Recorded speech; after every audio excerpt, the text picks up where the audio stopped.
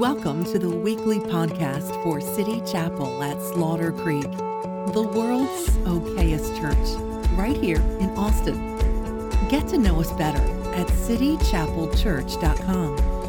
We're so glad that you joined us today and hope you enjoy the message. The four cups are the four cups of a Jewish Passover. And this is an annual feast that the Hebrews, the Jews, partake in every single year. And we're looking at it, not as Jews, but as Christians, how Christ is the fulfillment of our Passover. And that's what we talked about last week. How Christ came to fill full the true meaning of Passover. And so if you weren't here, you can go online, listen to the podcast. But we're going to dive into that this week by looking at the four cups, because every year the Jews celebrate this Passover. They have 4 cups of wine, and with each cup they read a different promise from God. The promises are found in Exodus chapter 6, verses 6 through 7. We're going to read them here. And this is the outline, really, for the next 4 weeks. Here at City Chapel. For the next 4 weeks, we're going to be focusing on these 4 promises. Also, in your worship guide, if you open it up, there's a piece of paper that says sermon notes. If you'll take that out, I'll just show you. This is for all the space that you're going to need to write all the really inspiring stuff I'm about to say. No, just kidding. That's for doodling or whatever. But on the back is a whole list of the sermon series topics. So over the next 4 weeks, these are going to be the topics. April 1st, that's today, and April 8th, 15th, and the 22nd. These are the 4 different promises or the 4 different cups that we're going to be focusing on here at City Chapel. But also on the back is a list of small groups. These are small groups that are starting today, brand new groups. They're going to have sign-up tables out front when you leave the service today. And what these groups are, they are all studying the same thing. They're studying the cups that I'm talking about. So if you really want to get the most out of this sermon series, I encourage you to stop by one of those tables and check it out. We have them almost every night of the week, different times, different places, so that you can be a part of diving in deeper into this idea of the 4 cups. Really, I hope we can go on a journey together. I hope we can go on a journey from the first promise all the way to the 4th promise, that every single one of these promises, while they were given years ago, 3,000 years ago to this ancient civilization, we serve the same God. God hasn't changed, and his heart, his desire for us is still the same. And so I want to read those to you right now, and then we'll dive into the first cup. God said to Moses, the people of Israel, they're trapped in Egypt as slaves for 400 years. And God says to Moses, therefore, say to the Israelites, I am the Lord, and the first I will is I will bring you out from under the yoke, or the burden. Actually, the word means burden or weight of the Egyptians. I will free you, that's the second promise, from being slaves to them. And the third one, I will redeem you with an outstretched arm and with mighty acts of judgment. Going on to verse 7, he gives us the 4th promise, says, I will take you as my own people, and I will be your God. This is a journey. God says, first of all, I will bring you out, then I will free you from being slaves to them. We're going to talk about that next week. And then he says, I will redeem you. And then he says, I will take you as my own people. And this final promise is the promise of fulfillment. We believe that God ultimately wants you to live a fulfilled life, a life that is filled full of joy, of peace, of kindness, of goodness, of gentleness, of faithfulness, of self-control. You might have heard the scripture. That's the fruit of the Spirit.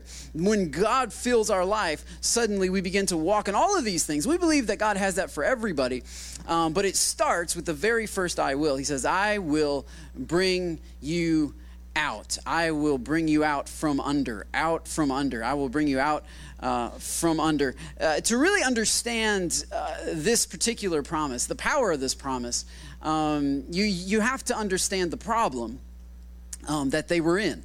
You have to understand the predicament that the people of Israel, that the Israelites were in. When God said, I will bring you out, right? When God said, I will bring you out from under the weight, the burden of the Egyptians, you really need to understand what that means. And in order to get some context, I'm going to go to Exodus chapter 1, rewind just a little bit. The Bible tells us a little bit about what was going on in their lives. Basically, the people of Israel had moved to Egypt as a friendly nation. Joseph had the hookup with Pharaoh at that time, with the king of Egypt. However, in verse 8, we see that a new king, to whom Joseph meant nothing, came to power in Egypt. And look, he said to his people, the Israelites have become far too numerous for us. Come, we must deal shrewdly with them, or they will become even more numerous. And if war breaks out, we'll join our enemies, fight against us, and leave the country. This is the mindset of the king of Egypt. This is the mindset of Pharaoh. And I just think it's interesting, just for a minute, because I don't want to just be super negative today and just preach about problems, but I think sometimes it's beneficial to look at a problem. I'm personally kind of a problem solver, and so I've never found any solutions without first finding a problem. So I enjoy finding problems in a process. I enjoy finding problems in all kinds of issues. I don't enjoy finding problems in my car, which I found this week. My truck just wouldn't start 2 days ago. That was not an enjoyable problem. So, but whenever, I don't know about you, but in my personal life, whenever a problem arises, it's always been, it's almost like a setup. It's like God allows problems to show up in our lives in order to reveal his power in our lives. Because it's like when I run into something that's bigger than me, that's when I turn to him. And that's when I see him do something. It's always in the middle of problems that God demonstrates and reveals his power and shows me a little bit more of my purpose. Problems reveal some of your purpose, and they also, according to Exodus 1 verse 10, reveal a little bit of your potential. I think much of the problems that we are facing is really because of our potential. Our enemy knows what we would do if we could, and so he comes against us. Sometimes the amount of problems that we're facing is really more of a testimony to the amount of potential that the enemy sees inside of us. Well, I'm preaching way better than you're nodding or amening. I mean, do we have any Baptists in here who can just kind of be like something like this, a little something? I mean, Easter comes, your mom comes with you, and you're like this. I mean, come on, man. Like, what is going on? We got, JT's giving me the nod. He's got the groove going on.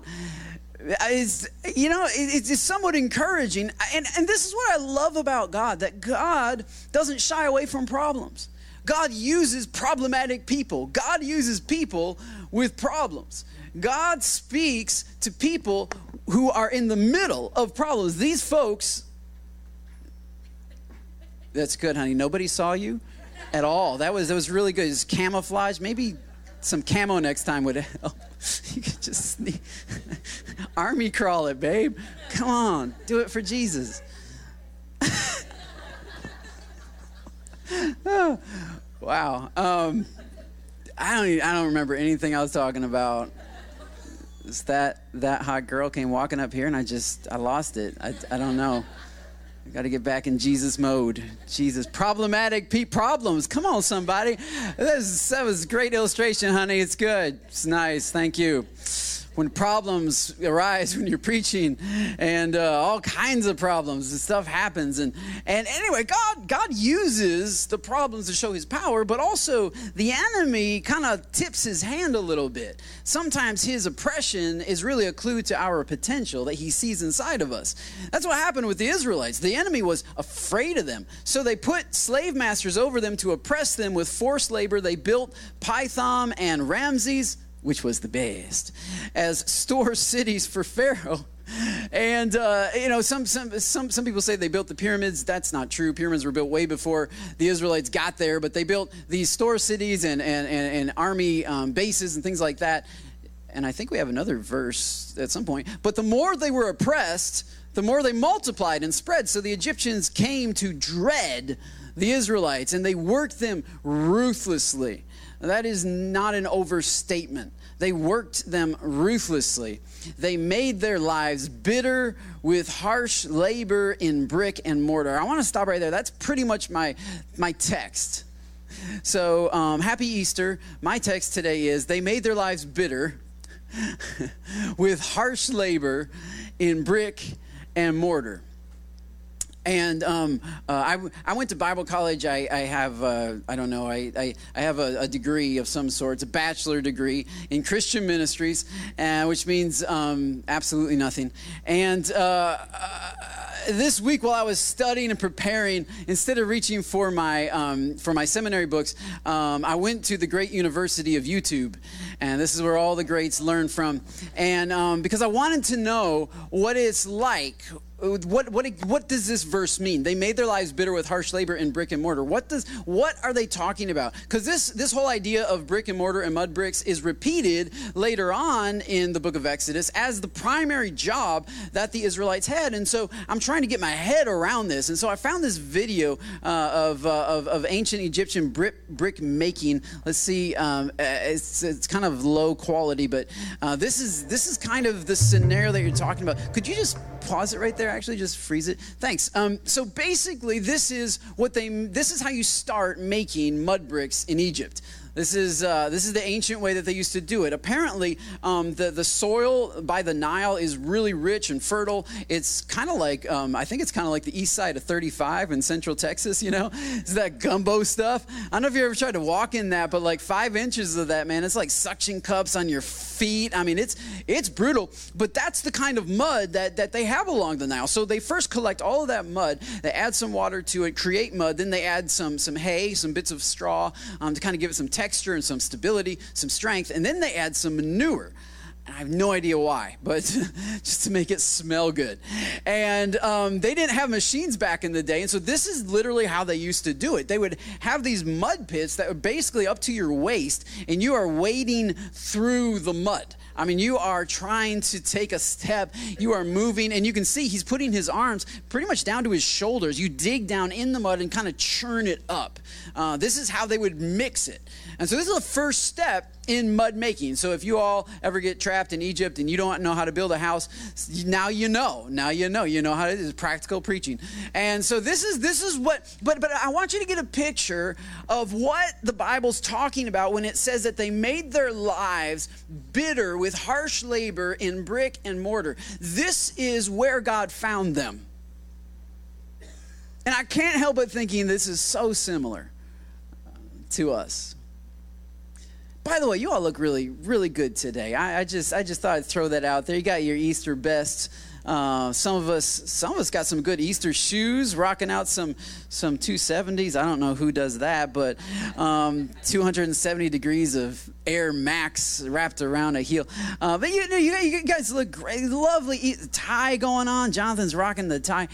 You guys look good. But here's the truth of the matter. No matter how nice your shoes are or how great your tie is, all of us, this is kind of where we start. And really, we're all just a little bit dirty.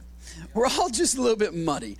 If we took, I mean, you look great on Easter. You're sitting there all, polished and nodding at the right point after I tell you, which is good, you're catching on. And all that is great, but the truth is, if we were to peel back, some of the facade of your Easter best, there's some mud. The Bible says that all of us have mud. All have sinned and fallen into the mud. That's the hairy version.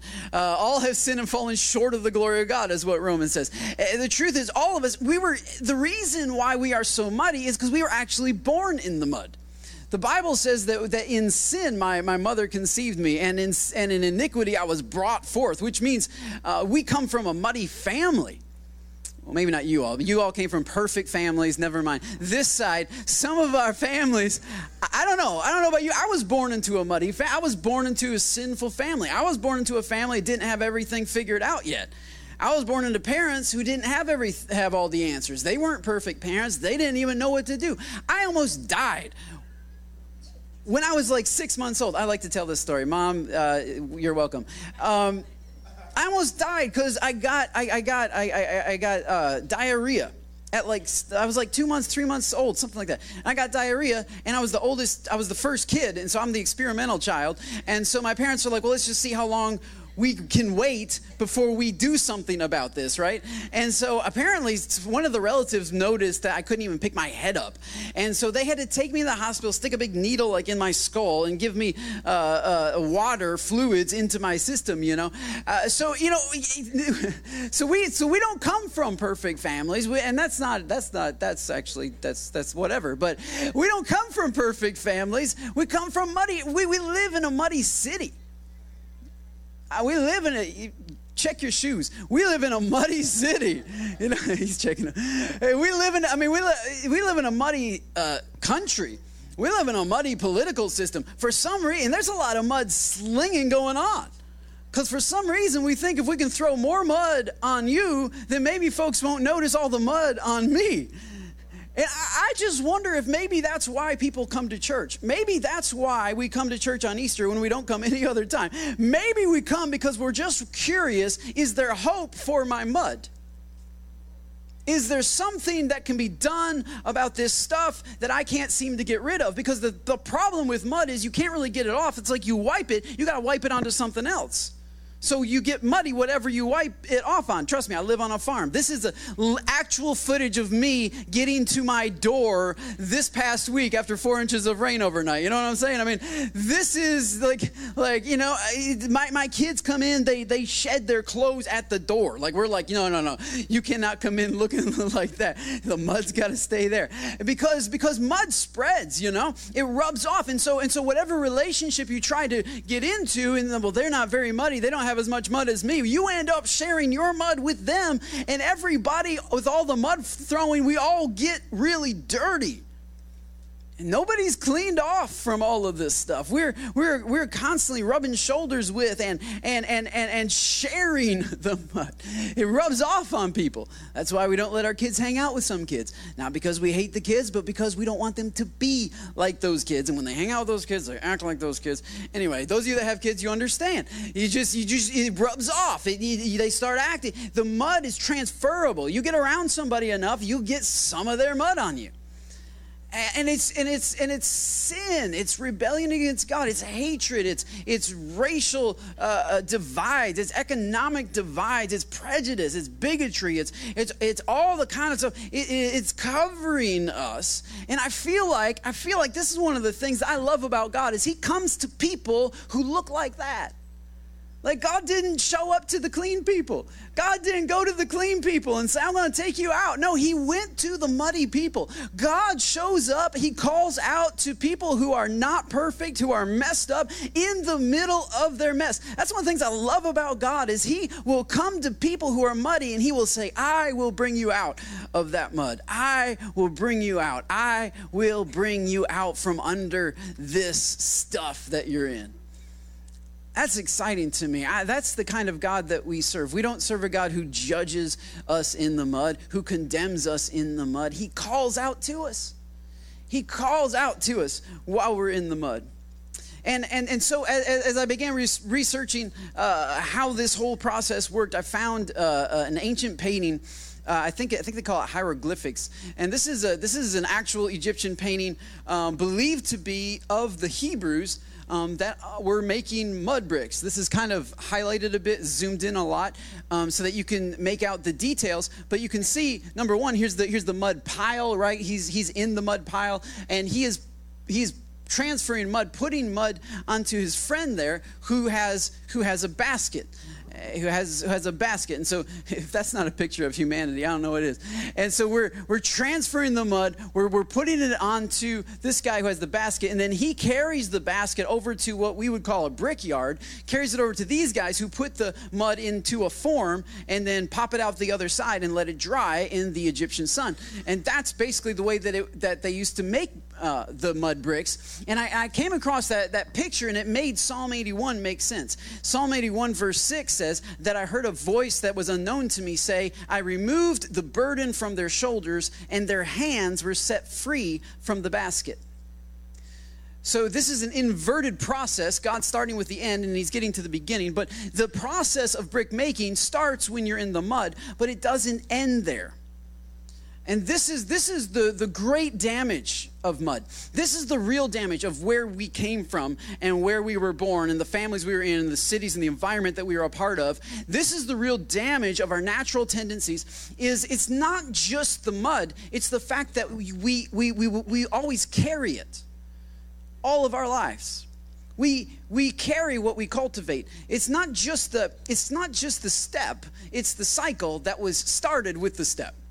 It's not just the action, it's the addiction that was formed from the action. So there's the mud, there's the sin, there's the bad, there's the hate, there's the failure, but then it's not just that, then there's the shame after that. That's what we carry. That's the mud that really weighs us down. The mud that we've been in gets transported by us on our shoulders, the weight.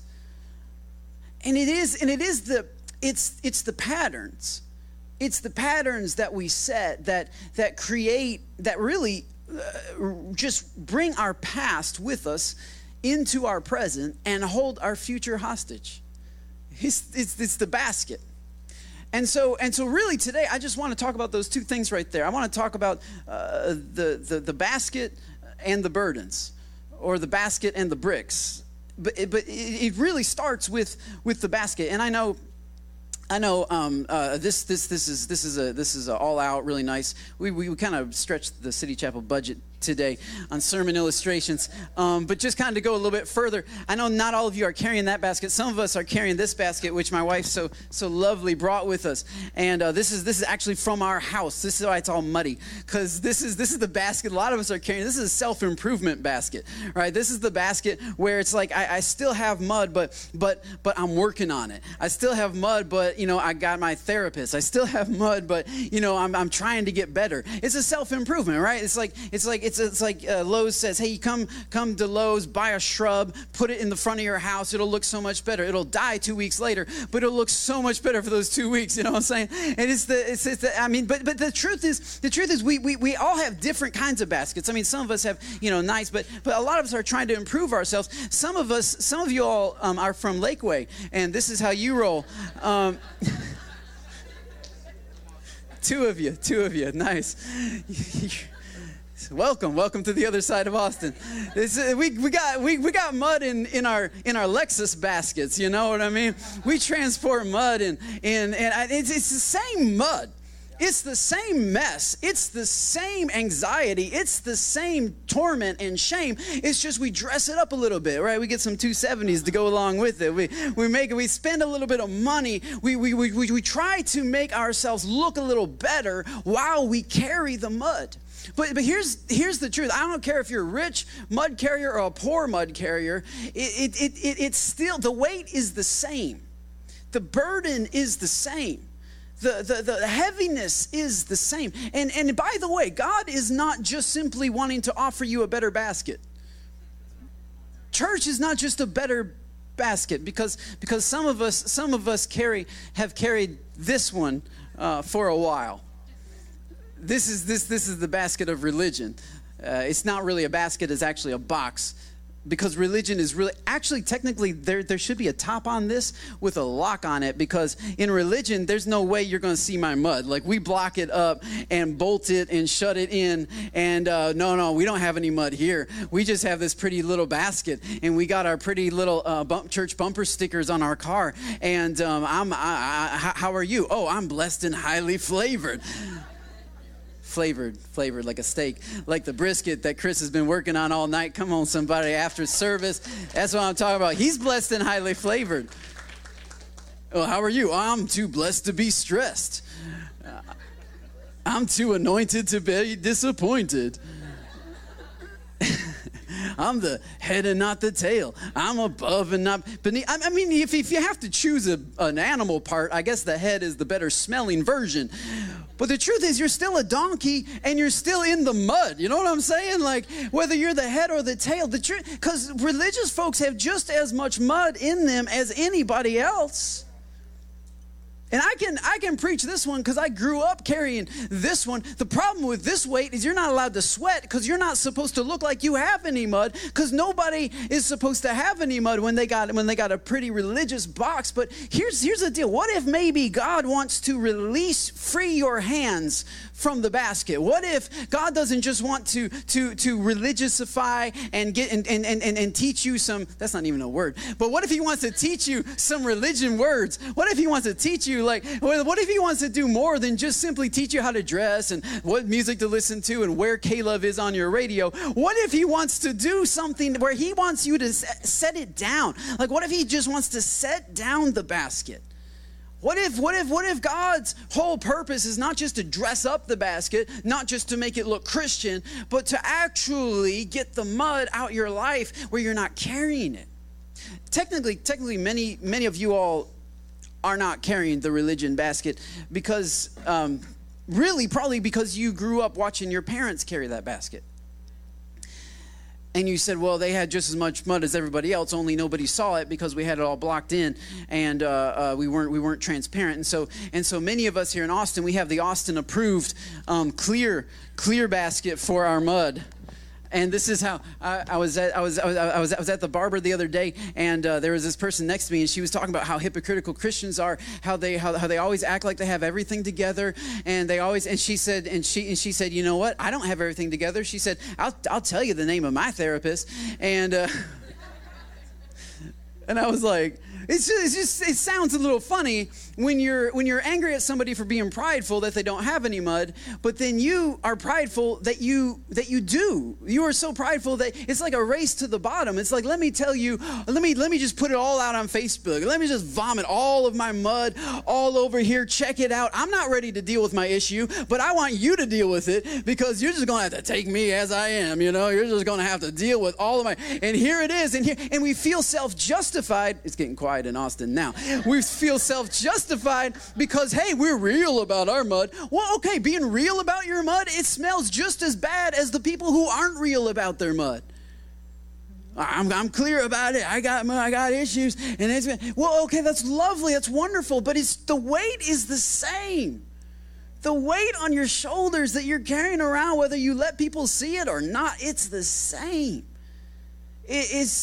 God doesn't just simply want transparency. I mean, transparency is good. We have transparency at the church. Me and my wife talk about our issues to you all. I talk about my personal struggles. We're transparent with our finances. We believe in transparency, but at the end of the day, we believe in cleaning way better than transparency.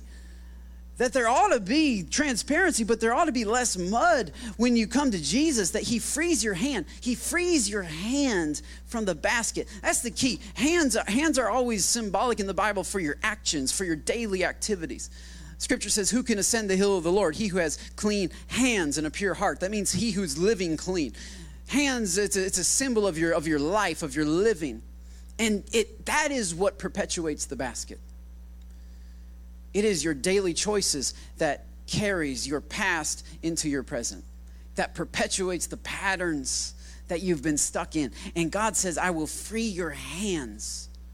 I will free your daily. And it's not just giving you a better Sunday. It's not just giving you a better church experience. I want to free your hands from the cycle. I want to free your hands from the basket, because here's what happens. If you keep carrying your basket, eventually, you carry your basket to the brickyard, and they would dump out the mud in the brickyard, and the brick guys would stick it into a mold, flip it over, and then let it sit out in the sun for a few days where it would harden. And then you have this other passage. He says, I remove the burden from their shoulders. The mud in your hand becomes the burden of your shoulder. And just once again, to show you just a practical demonstration, these are some folks doing this today, this very thing. I think these guys are over in Africa, and this is amazing. They have a board. Apparently this is how they've been doing this for years, and they start stacking. And so this is the burden that God's talking about. God's up in heaven. He's seeing all his people. They would take a little over half of their body weight in bricks on top of their head. This is all day. They'd start at 2 a.m. and end about 5 p.m. This is all day, every day.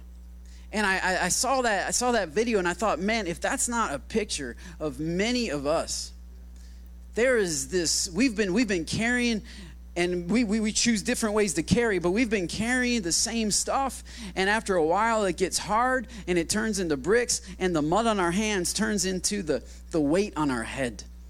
And it's weighing us down, and it's over half of our body weight, and we're just trying to get up in the morning. We're just trying to go to work. We're just trying to survive this brutal. What did it say in verse 14? He made their lives bitter with harsh labor, worked them ruthlessly. And it's heavy. And this is what God's trying to save us from. The harsh labor. This is what God's trying to save us from, the heaviness. Jesus said, "Come to me, all who are weary and heavy burdened, and I will give you rest. For my yoke is easy and my burden is light." And I don't want you just to take my word for it. I'm a pastor. Like I say, I've been to Bible college. People always put pastors in weird categories.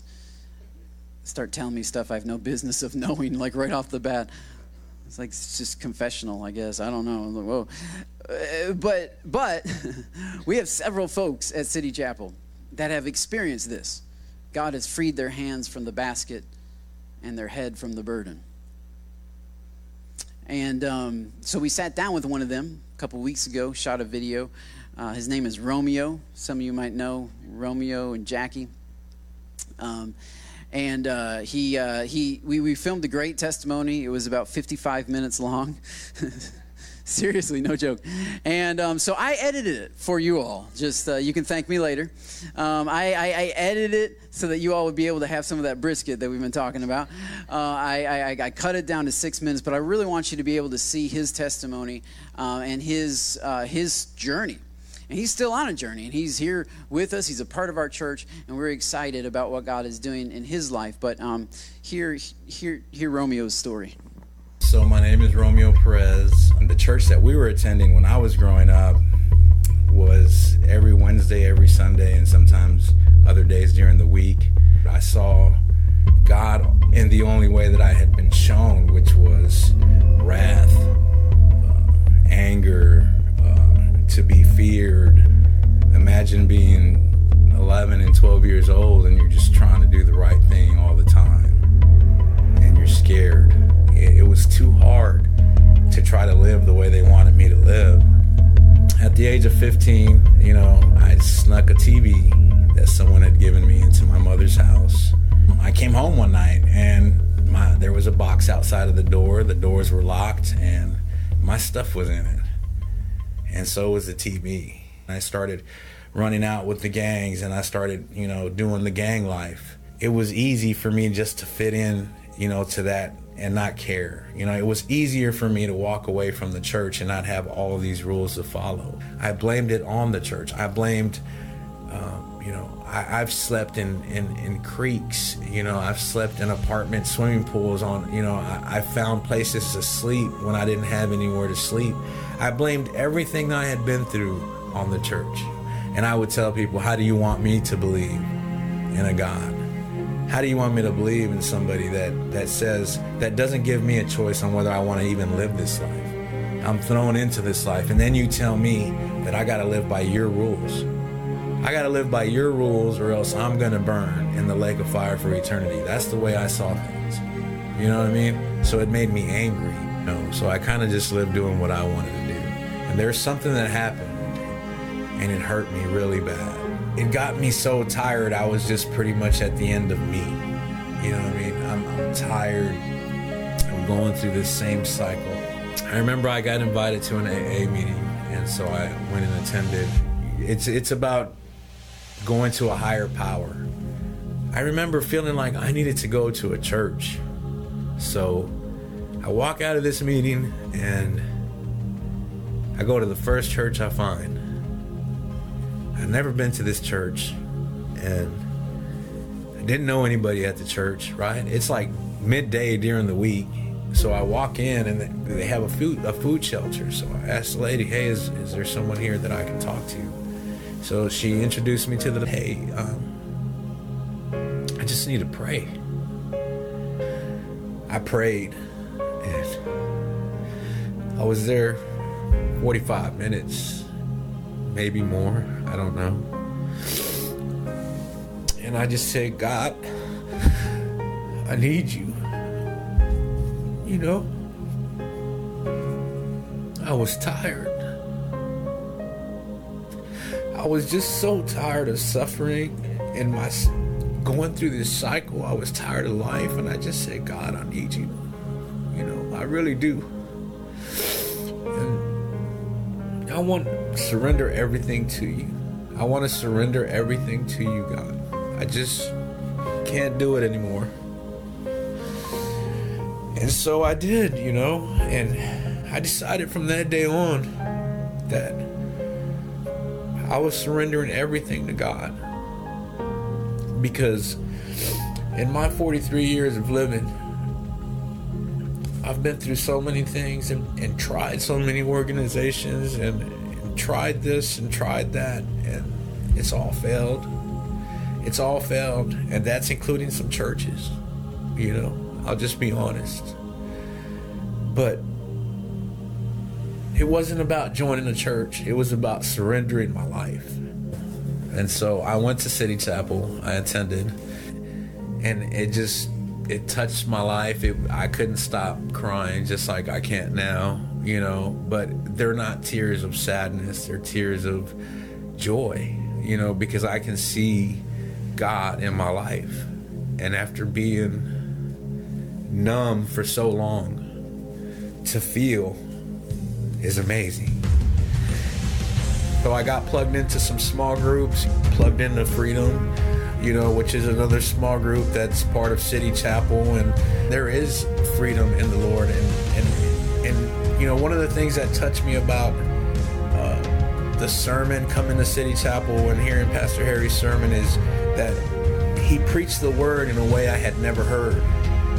You know, it was amazing to me that it wasn't all fire and brimstone, that it wasn't all scary church, as he calls it, you know, and I call it now, but it just wasn't all scary church, you know. It was love, and we talk about that in Freedom as well. You know, it's about connecting to God, you know, connecting to that freedom. It's already done for us. All we have to do is plug in. There's an example used, you know, to where, you know, this guy is saying like a parable, you know what I'm saying? And he's talking about how the radio station is there. You know, your favorite radio station, say you listen to 103, you know, it's here. It's in this room right now. But because we don't have a receiver and we don't have it on, we can't hear it, but it's still here. It's still broadcasting. It's still here around us right now. And that's how it is with God. He's still here. He's always here. He's always been here. I just didn't open up my heart to receive him.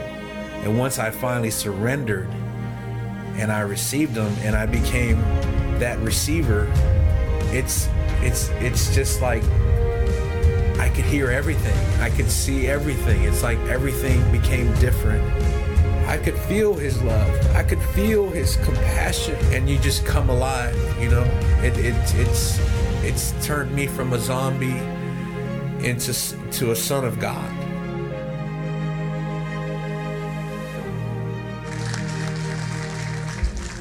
Yeah. Amen. The last passage I want to read to you today is found in Exodus 5. God sends Moses and Aaron, and they go to Pharaoh, and they say, "This is what the Lord, the God of Israel, says. Let my people go, so that they may hold a festival to me in the wilderness." Pharaoh answered and said, "Who is the Lord that I should obey him and let Israel go?" As we hear Romeo's story, as we think in our own lives, I think this is the pivotal moment, one of several actually in the book of Exodus, where God confronts Pharaoh. And Pharaoh's first response is, who is the Lord that I should let these people go? Notice he doesn't deny the existence of God. Pharaoh believed in several gods. He's not an atheist. Pharaoh believed himself to be an incarnate deity. He himself was a god. He believes in gods. He's used to thinking about the world in this way. In the ancient civilizations, everybody had gods. There were gods everywhere. The Assyrians had gods. Babylonians had gods. The Greeks had gods.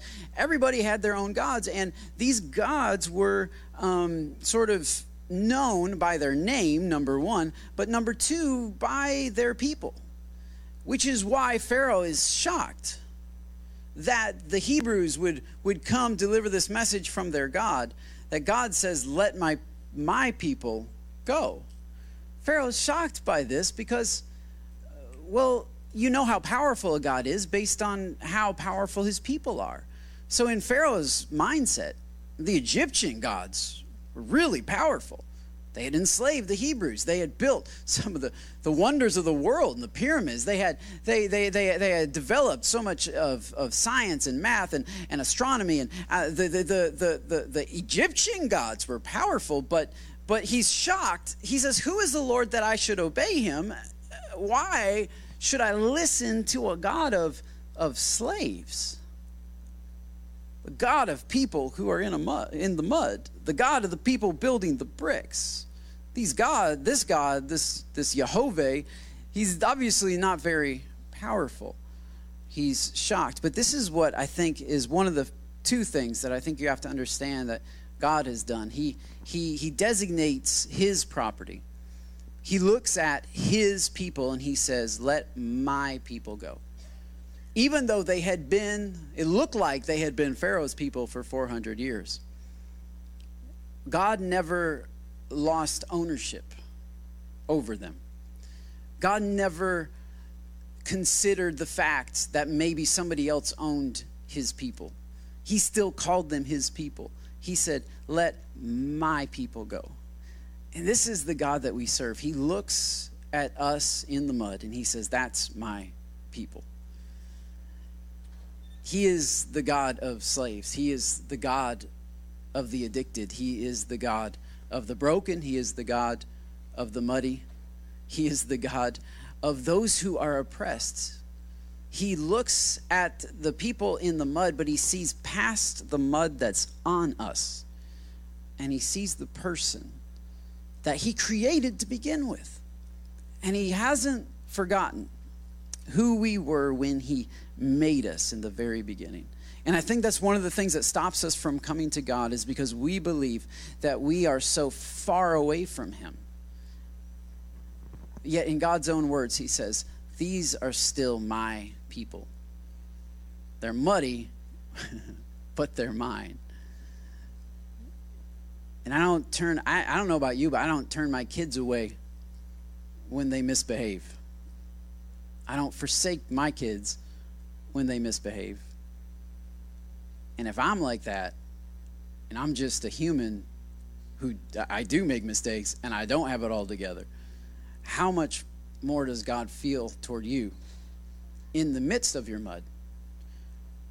Now, he wants to clean you off, but you don't have to clean yourself off before you come to him. He looks at you and he says, this is my child. This is my son, my daughter that I created, that I had an intention for when I made them.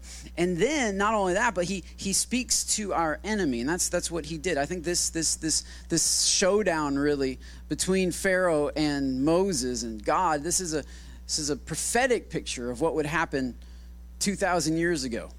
1,300 years, 1,400 years after this incident, there would come the man Jesus Christ, who was God in the flesh, who would deal personally with our enemy, the enemy of sin. And notice how Moses and Aaron didn't necessarily go to the Israelites to say, hey guys, okay, God wants to bring you out, so you need to really, learn these 12 steps and get really, really solid on this because God's going to bring you out. No, instead, God personally addresses their enemy. And he comes against their enemy and he says, you have to let them go. And this is what you need to know today, is that salvation doesn't start today. It doesn't start here. God speaking to you even right now in this service is not the beginning. Salvation started 2,000 years ago, where Jesus approached your enemy before you were even born. And he said, you have to let my people go.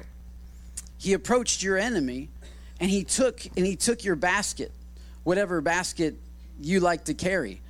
He took your basket, he took your mud. The Bible says that he who knew no sin, he who had never been muddy, he who had never been in the mud, he who knew no sin, took on our sins, took on our mud. He covered himself in our sins. He took the mud of you and of me and of every person who's ever lived on the cross. He took on our shame. He took on our guilt. He took on our pain. He took on the mud, and he even took our baskets along with him. And that's why he had to be crucified, so that he could kill the mud. He took it on himself. He took it all. He took all the bricks of the world. He took all the pressure, all the weight that's on everyone's head today. He took all of that weight on himself on the cross, and then he killed the body that was covered in the mud. He killed the body that had the baskets. He nailed the baskets to the cross, and he killed the body that was covered in the mud, and then they buried the body that was covered in the mud. They put the mud back where it belongs. They put it in the ground. And he stayed there for 2 days. And on the third day, some ladies went to the tomb to do some stuff to prepare his body for burial. An angel appeared and said, April Fools, he's not here. You thought he was dead, but he's not. Why are you looking for living people in a graveyard? And maybe that's the question. Why do you keep going back to the same grave to get the same mud? Why you keep looking for life in the same dead cycle, in the same dead processes? Why are you looking for living things among dead things? You're in the wrong neighborhood, dude. This isn't even here. Life isn't here. Death is here. The mud is here. He left the mud here, but he got up without the mud. He didn't even take the wrapping cloth. He folded up the wrapping cloth that they wrapped him in and left it there just in case that had a little bit of mud on it, I think. He got up without mud, so that you and I, the Bible says, he who knew no sin took on the sins of the entire world, so that we might take on the righteousness of God in Christ Jesus, that we might be clean, not to get a better bucket or a better process for carrying our junk, but to release our stuff. Would you bow your heads and close your eyes with me for just a minute? I want to give you an opportunity to receive the love of God and to put your faith in the finished work of Jesus today. On Easter Sunday, what better day to decide that what Jesus did 2,000 years ago could apply to you, that his death could apply to you, that you could see your sin being taken to that cross, being nailed to it, dying and being buried where it belongs, and that you could see your life rising again. You could see your marriage rising again. You could see your health rising again. You could see your attitude rising again. You could see life. If you want to receive that life today, if you want to put your faith in Jesus, would you just raise your hand and say, that's me?